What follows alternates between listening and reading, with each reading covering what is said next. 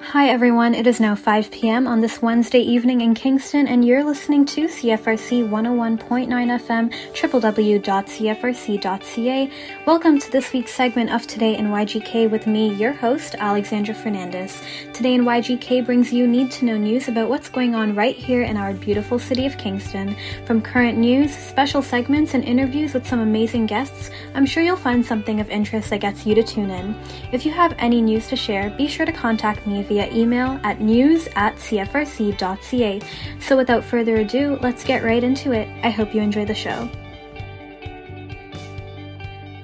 Hello everyone, you're tuned into CFRC 101.9 FM. I'm your host, Alexandra Fernandez. Today in our virtual studio, I have with me Dr. Dean Bury, a music professor at Queen's University and the artistic director of the Watershed Festival, a festival first of its kind that celebrates and explores all things musical theater. I am so excited to have Dean on our show today, especially as I am one of his previous students from Queen's. So it's lovely to speak with you. How have you been? I guess over the last year I've taken classes with you. Yeah, great to see you again, Lex, as well. It's been a weird year. I mean, it's been a strange year, obviously, and we've all had to pivot to other things. I've obviously been teaching remote the whole year, but the funny thing about it is that now I had you in some of my composition classes, and composition, strangely, is one of the things which works really well in isolation and in lockdown, because what you need as a composer is time by yourself in front of your piano or your ukulele or your guitar or whatever you write on. So even though it's hard to get your works performed now, the time for writing has been, and again, me being a composer as well, has been a little bit of a gift. Definitely. So before we jump into it, can you tell us a little bit about yourself, maybe your time at Queen's, what you studied as well, and just like your experience? Yeah. Sure. Yeah. I can't believe I'm coming up to my third year anniversary of being at Queen's in the fall. I was originally born in Newfoundland, and still, even though you might not hear too much of the accent, although some words might come out, a big part of my heart is still in Newfoundland for sure. But when I graduated from high school, for me it was, am I going to become I was very involved in theater as well. So the question was, am I going to go to theater school and become an actor and a playwright, or am I going to go to music school and become, a musician? And I had been composing for a lot at that time as well. I decided to go and do a music degree. I went to Mount Allison University in New Brunswick to do my bachelor in music as a saxophone major, but realized there was a way for me to be both in the theater and music world at the same time. And that was by writing musicals or eventually writing opera as well. So I kind of fell more into the composition field, went to University of Toronto to do my master's degree after I finished my bachelor's degree. And I figured, well, as an opera composer in Canada, probably Toronto was the best place for me to be. So I stayed there and ended up working a lot for the Canadian Opera Company and the Canadian Children's Opera Company for about 24 years in Toronto. But my wife, originally from Kingston, is about 7 years ago now, became the principal second violinist at the Kingston Symphony. So she was coming back and forth every couple of weeks for symphony concerts.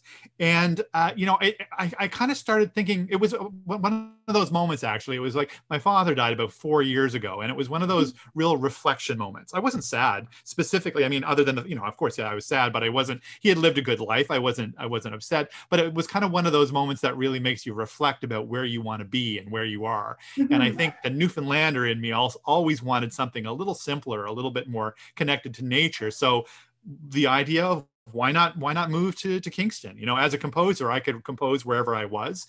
I was just coincidentally finishing my doctorate at U of T at the same time. So we picked up, it was also one of these situations where our tiny little house in Toronto was worth so much more 14 years later than when we bought it. And so, for so many reasons, it seemed like the right choice. My in-laws, Julia's parents, live here as well. So the grandparents are here for our kids and everything. So the move to Kingston seemed like a really nice choice, but I didn't have a job at Queen's when I moved here. Okay. But arrived and then fell into this situation where, of course, the drama and the music schools had combined. They had gotten the huge donation from Aubrey Dan and become the Dan School of Drama and Music. And we're looking at to develop a music theater festival that focused on musicals and opera and music theater in general. And I was like, well, I just got my doctorate and I'm music theater guy, I mean, this is what, I was just telling someone the other day, like I have musicians coming and asking me, oh, do you have pieces for piano? Do you have, I've hardly written, I've written very little chamber music, but my opera and musical theater resume is stacked. So it was just a logical, beautiful coincidence kind of that I was able to get that job at Queen's. And it's been like the three best years of my life, I think. Oh, that's so good to hear. And it's amazing that all worked out. Yeah, definitely. Yeah. So, yeah. I mean, the other thing as well, too, I mean, since we're talking about Kingston and Queens, is that, my goodness, there's a lot of artistic talent and energy here in this little city, which is not that big a place. And I tell all my friends from everywhere else, it's like, you need to come to Kingston. My goodness, there's so much going on, Yeah, there's such a vibrant art scene here, and there's so many festivals, so many ways to like support local artists and just find new up and coming artists in any like division of the arts. Yeah. Absolutely.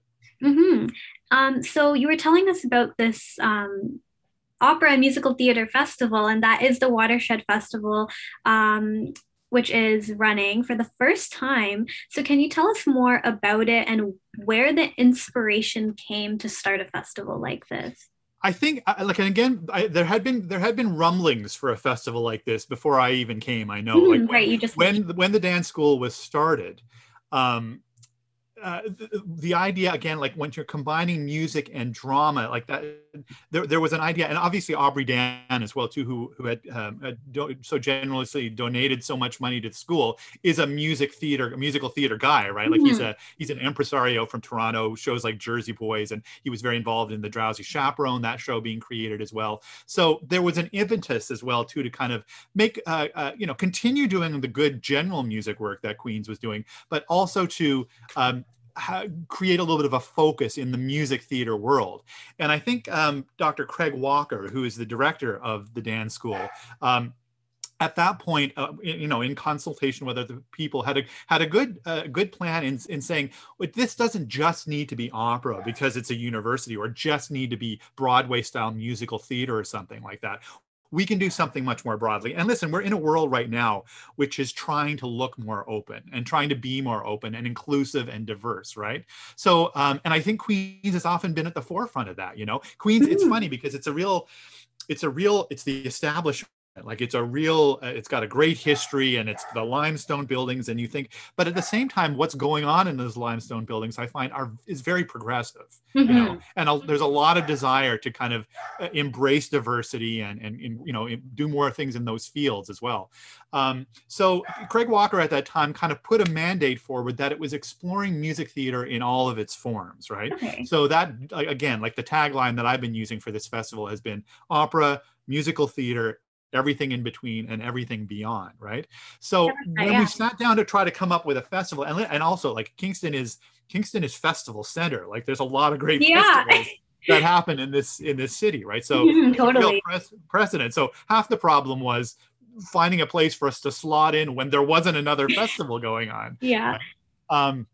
But so yeah, when I started my position, it was very much part of my contract to shepherd this new music theater festival and make it into something, right? And I had done a few things. I was the artistic director for the Canadian Children's Opera Company in Toronto for a number of years as well, and we did the Toronto Festival of Children's Opera. So I've had a little bit of experience kind of working in the festival medium as well.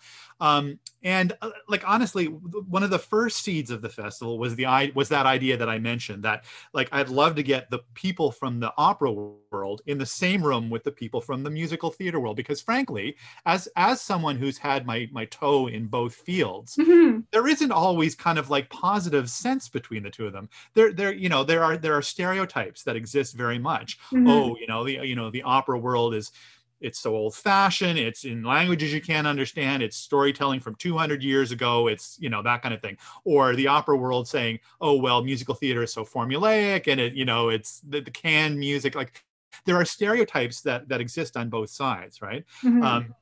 And so again, someone who has great friends and great admiration for both sides, there was a desire for me to put those families into the Mm-hmm. same room and for them to kind of get to know each other and just to realize, I think, how much in common they have, right? Mm-hmm. So that was an initial spark for me. But I have to say, what evolved even more is underlying all those things is, yes, I've talked about opera and musical theater, and those are two big established institutions in a sense, right? Meaning there are opera companies, there is an opera field, there is guilds and that kind of thing, right? Mm-hmm. But the reality is both of those fields have a tremendous amount of baggage as well. You know, when we talk about privilege or Eurocentric backgrounds or You're right. excluding voices as well, right? Mm-hmm.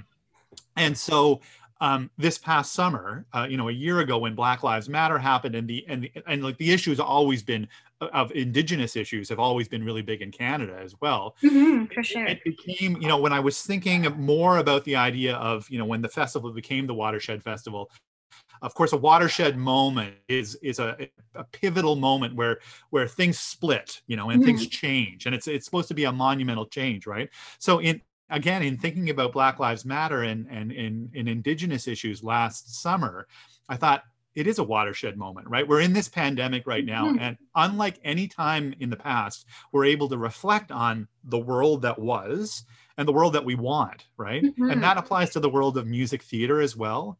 So I think in that sense, watershed became something even more important because it really, and that's when I come back to it's opera and musical theater, which are two existing, long established music theater establishments, but it's everything else that could be. It's Indigenous music theater, it's Black music theater, it's music theater we don't even necessarily know about yet, right? But it Mm-hmm. really is kind of finding a way to bring all those voices in, because art, again, it's a cliche to say, but art is supposed to reflect life, and if it doesn't reflect all the voices and faces that are part of real life, it's not doing its job. Great way to put it. Yeah. And I really like the concept behind that. And yeah, like bringing all these different forms and like kind of just different sectors almost of musical theater and opera, things that we're not necessarily used to because they're just maybe just not mainstream. Yeah. So Watershed is running May 25th to May 28th this year. And can you highlight some events or some workshops for us that you think that people should really check out and register for? There are, yeah, and I would say that so www.watershedmusictheater.com is the website, and you can register off the website. It's completely free this year. Everything is available, and if you register, you're kind of Awesome. signed up for everything. You can pop in and pop off however you like. Oh, amazing. Yeah, there's really three main streams to the festival. There's the Explore stream, there's the Create stream, and there's the Inspire stream. I suppose streams is kind of, maybe it's a bad pun, but it's kind of watershed as well. I just got that, yeah. But the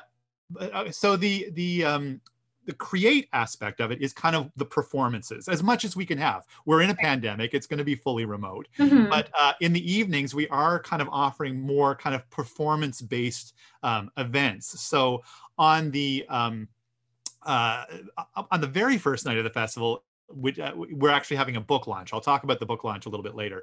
Yeah. But on the Wednesday night of the festival, that's May 26th, we have a group from Montreal called Musique Trois Femmes. And this is a group that basically were able to come up with a large amount of funding to commission Canadian women composers and librettists to write new operas. So again, seeking to kind of bring in a voice which is not that well represented in the past. It's getting so much better. And I think when we were teaching composition classes with you, I talked a lot about when you think of the composers from the common practice period, how many women composers can you name? Yeah. You think of Mozart and Bach and Beethoven kind of thing. It has changed a lot better, and there are incredible women composers out there, but like always, there's still more work to do, right? Mm-hmm. So these are three people, two singers and a piano player who have commissioned these new operas. So we're going to be getting kind of the world premiere of their latest three opera commissions Awesome. the Wednesday night of the festival. That's Musique Trois Femmes. On the Thursday night, we have a new work showcase, which was like, once again, like we're able to do a certain amount at Queen's, but it's not a huge school. One of the most important things that we do as well is shine a light on everybody that's doing the great work that everybody's doing, not just in the country, but internationally as well. So we had a call for proposals for people to create 10 to 15-minute videos of works that they're working on. And I said to them, I said, this is a new work showcase. Doesn't have to be in costume. It can be with music stands. We want to see that exciting first tantalizing taste of what your new work is. So we have three new works that are in progress that we're going to be showing on the Thursday night at the New Work Showcase. There's a piece called Ursa, which is a musical about a woman and a bear. And we'll hear more about that from a group in Toronto. Loose Tea Music Theatre and a composer named Afarin Mansouri has a work called Zudikaya, which is in Farsi, an opera that's fully in Farsi. Awesome. And Kevin Skelton, who is a Canadian dancer but lives in Italy right now, has created a work called Pulse, which is a more of a dance-based music theater piece as well, that he filmed. Oh my goodness, he filmed in the countryside of Wow. Abruzzo region in Italy, and it's absolutely gorgeous. Also on the New Work Showcase, Calgary Opera is working on this large Indigenous-led project called Namwayut. That's going to be something that they're developing over the next couple of years, and they have a short documentary called Seeds of Namwayut that we're going to be screening on the Thursday night as well. And all of those artists are going to be joining us for a live question and answer period afterwards. So if you're part of the audience, you can be a part of that and engage specifically. On the Thursday night, or on the Friday night, sorry, the last night of the festival, we are going to be showing selections from the Lancashire Lass, which is, I mentioned, like, one of our jobs is to shine a light on what everybody else is doing, but I feel like we need to put our money where our mouth is as well. So we have commissioned Leslie Arden, who's really one of Canada's top musical theatre composers and lyricists, to create a piece called The Lancashire Lass, which is about the British suffragette movement in the 1920s. One of the things that I said when we first kind of started this was, anytime you're in an educational circumstance like a university or high school, there's usually a lot more women involved in the program than there are men. So we wanted a piece which really had a lot of fantastic female roles. And so it was a perfect subject matter that Leslie picked. Now, this was one of the pieces that was supposed to premiere at the live version of the Watershed Festival that we intended to do this year before COVID came along. But instead, gives us another chance to kind of keep workshopping it. And so we're going to be presenting some really well-produced selections from Lancashire Lass on the Friday night. Throughout the day of the festival, there are various lectures and symposia. There's a panel, which once again is very much bringing the musical theater and the opera people into the same room, and we're gonna kind of like poke away at those stereotypes and see what we have in common and what we have separate. Maybe there'll be some sparks. Who knows? There is a panel on decolonizing music theater, which again with 4 Indigenous artists who will very much dig into, again, what's been done and what needs to be done in a sense, right? And there are some also wonderful conversations. Dr. Colleen Renahan, who is the symposium director, is going to be having a one-on-one conversation with Dr. Dylan Robinson, another Queen's prof, who wrote a book called Hungry Listening, which I got right here as well, which is very much about examining and listening to Western music from an Indigenous perspective, but also really examining the ways in which indigeneity intersects with Western music as well, for good or for bad. And it really is it's the textbook on this subject matter right now, and we're really lucky to have Dylan at Queen's to be doing this great work, because I've been going on, these conferences all across, the country, and, Dylan's name keeps popping up. So we're pretty thrilled to have him involved as well. And a number of other smaller things as well. The last thing that I mentioned was the Inspire stream, and that is kind of our outreach stream. We did a few workshops about a week and a half ago for Queen's students with Musique Trois Femmes and Corey Elliston, who's an amazing dramaturge from the United States. We have a TikTok challenge right now that I would encourage anyone, if they're on TikTok, you can go on and write your own lyrics and sing along a duet with Leslie Arden. And I will say that I'm up there as well. So please feel free to kind of go and check that out. My 12 and 15-year-old daughter think I'm pretty cool for being on TikTok, which is a feat. And also this week coming up on tomorrow, which is Wednesday the 19th, Leslie Arden is going to be offering a composition songwriting workshop for Kingston area high school students. Again, this is in partnership with the City of Kingston and the Grand Theater. And so even though we can't be at the Grand Theater doing the festival this year, we still wanted to maintain that connection. So, we've got a little bit of that outreach happening as well. And I'm hoping that that's something, again, when we're able to do the festival in person, the outreach component is going to be ramped up even more. Yeah, for sure. But that sounds like some really amazing programming and super exciting. I'm definitely going to check that out myself because, and especially that decolonization symposium that you mentioned is so relevant, I think, and just must be like a really interesting conversation to hear and jump into for sure. And you were saying that originally the plan with Watershed was obviously not to have it virtual, but to have it in person. And I guess my question for you is, what has the process kind of been like, having to do it virtually and not in the way you expected? I guess the good thing is that it is the first time it's running. So that is kind of like a silver lining almost, because it's not like a total change of plans and you kind of have this fresh palette, I guess, to start off with, or this clean slate. But yeah, what has that process been like, having to work around? There's a number of silver linings, and I think that is the whole way to get through this pandemic is to try to find the silver linings, right? And so back last summer, there was the question of how are we going to do this? Are we going to put it off for a year, or are we going to try to make it happen? And I think what really has worked well is that we came up with a plan D that was fantastic. Okay. And then we started working up from there, right? So might we do plan A? Might we be able to be in person? That was maybe plan A.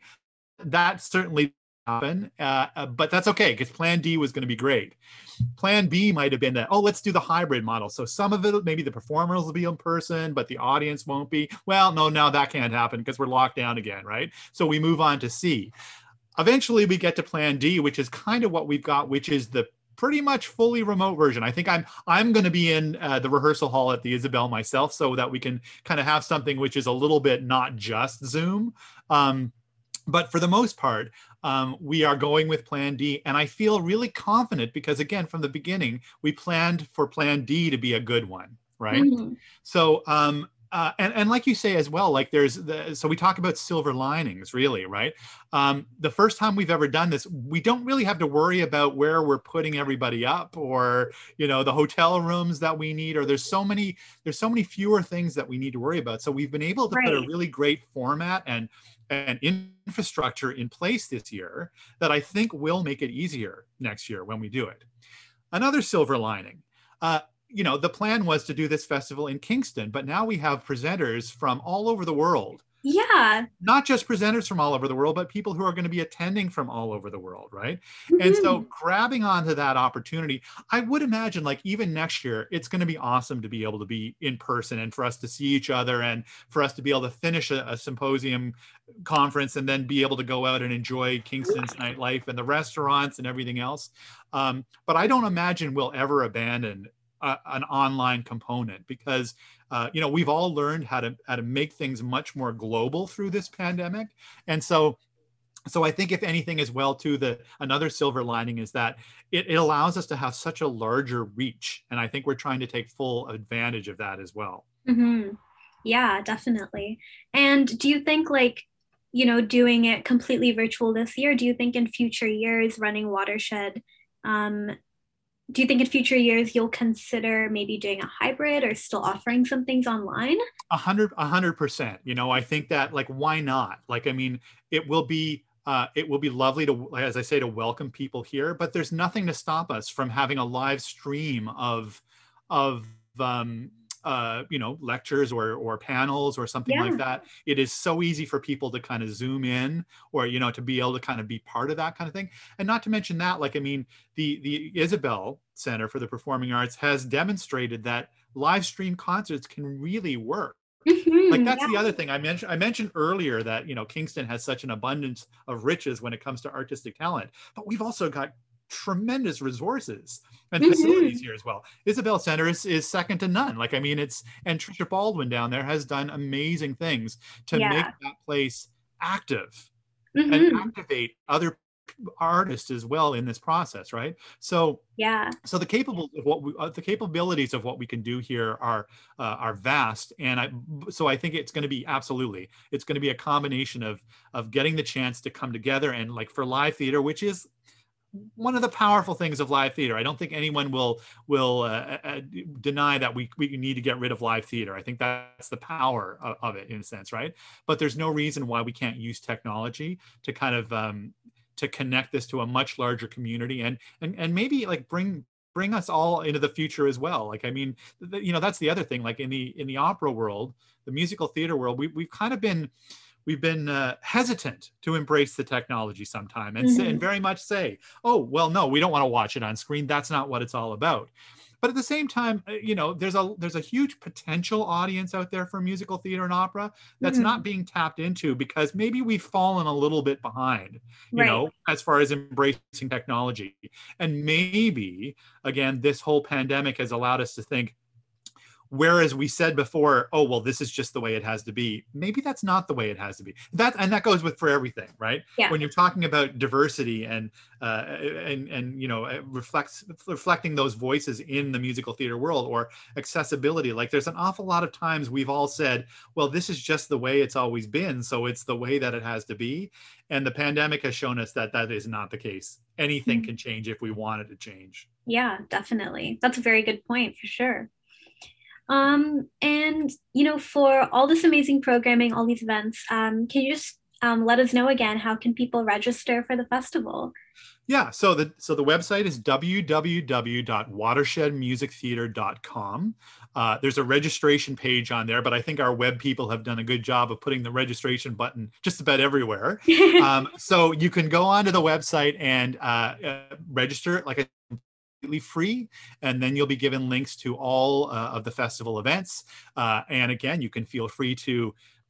Here's another silver lining, right? Is when you go on to YouTube and watch a performance, like, have a drink, have some chips, do your nails, whatever, while you're watching. Not only that, you can talk and chat during the whole event, which I think is one of the fun things about it as well. Make it interactive, yeah.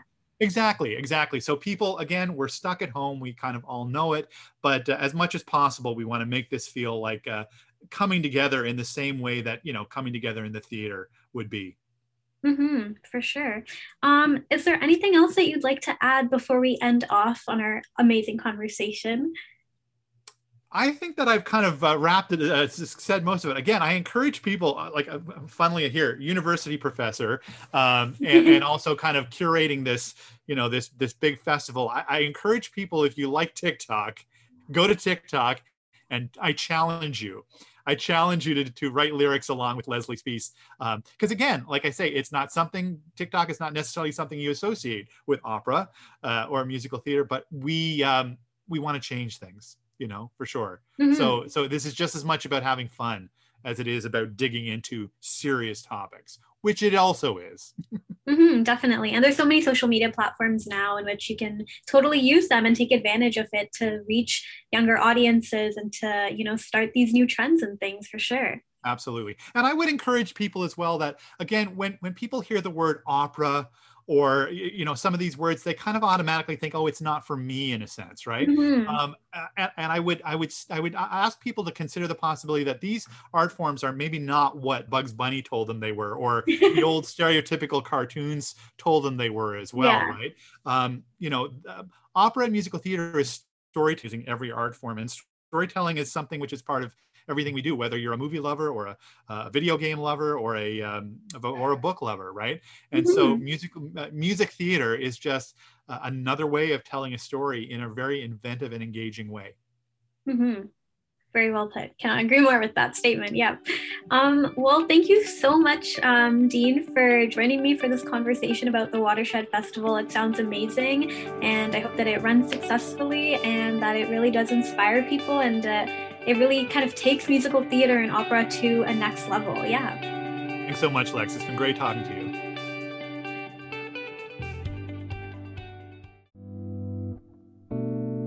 Thank you for listening to Today in YGK, produced with the generous support of the Faculty of Engineering and Applied Sciences at CFRC 101.9 FM at Queen's University in Kingston, Ontario, on the traditional lands of the Anishinaabe and Haudenosaunee peoples.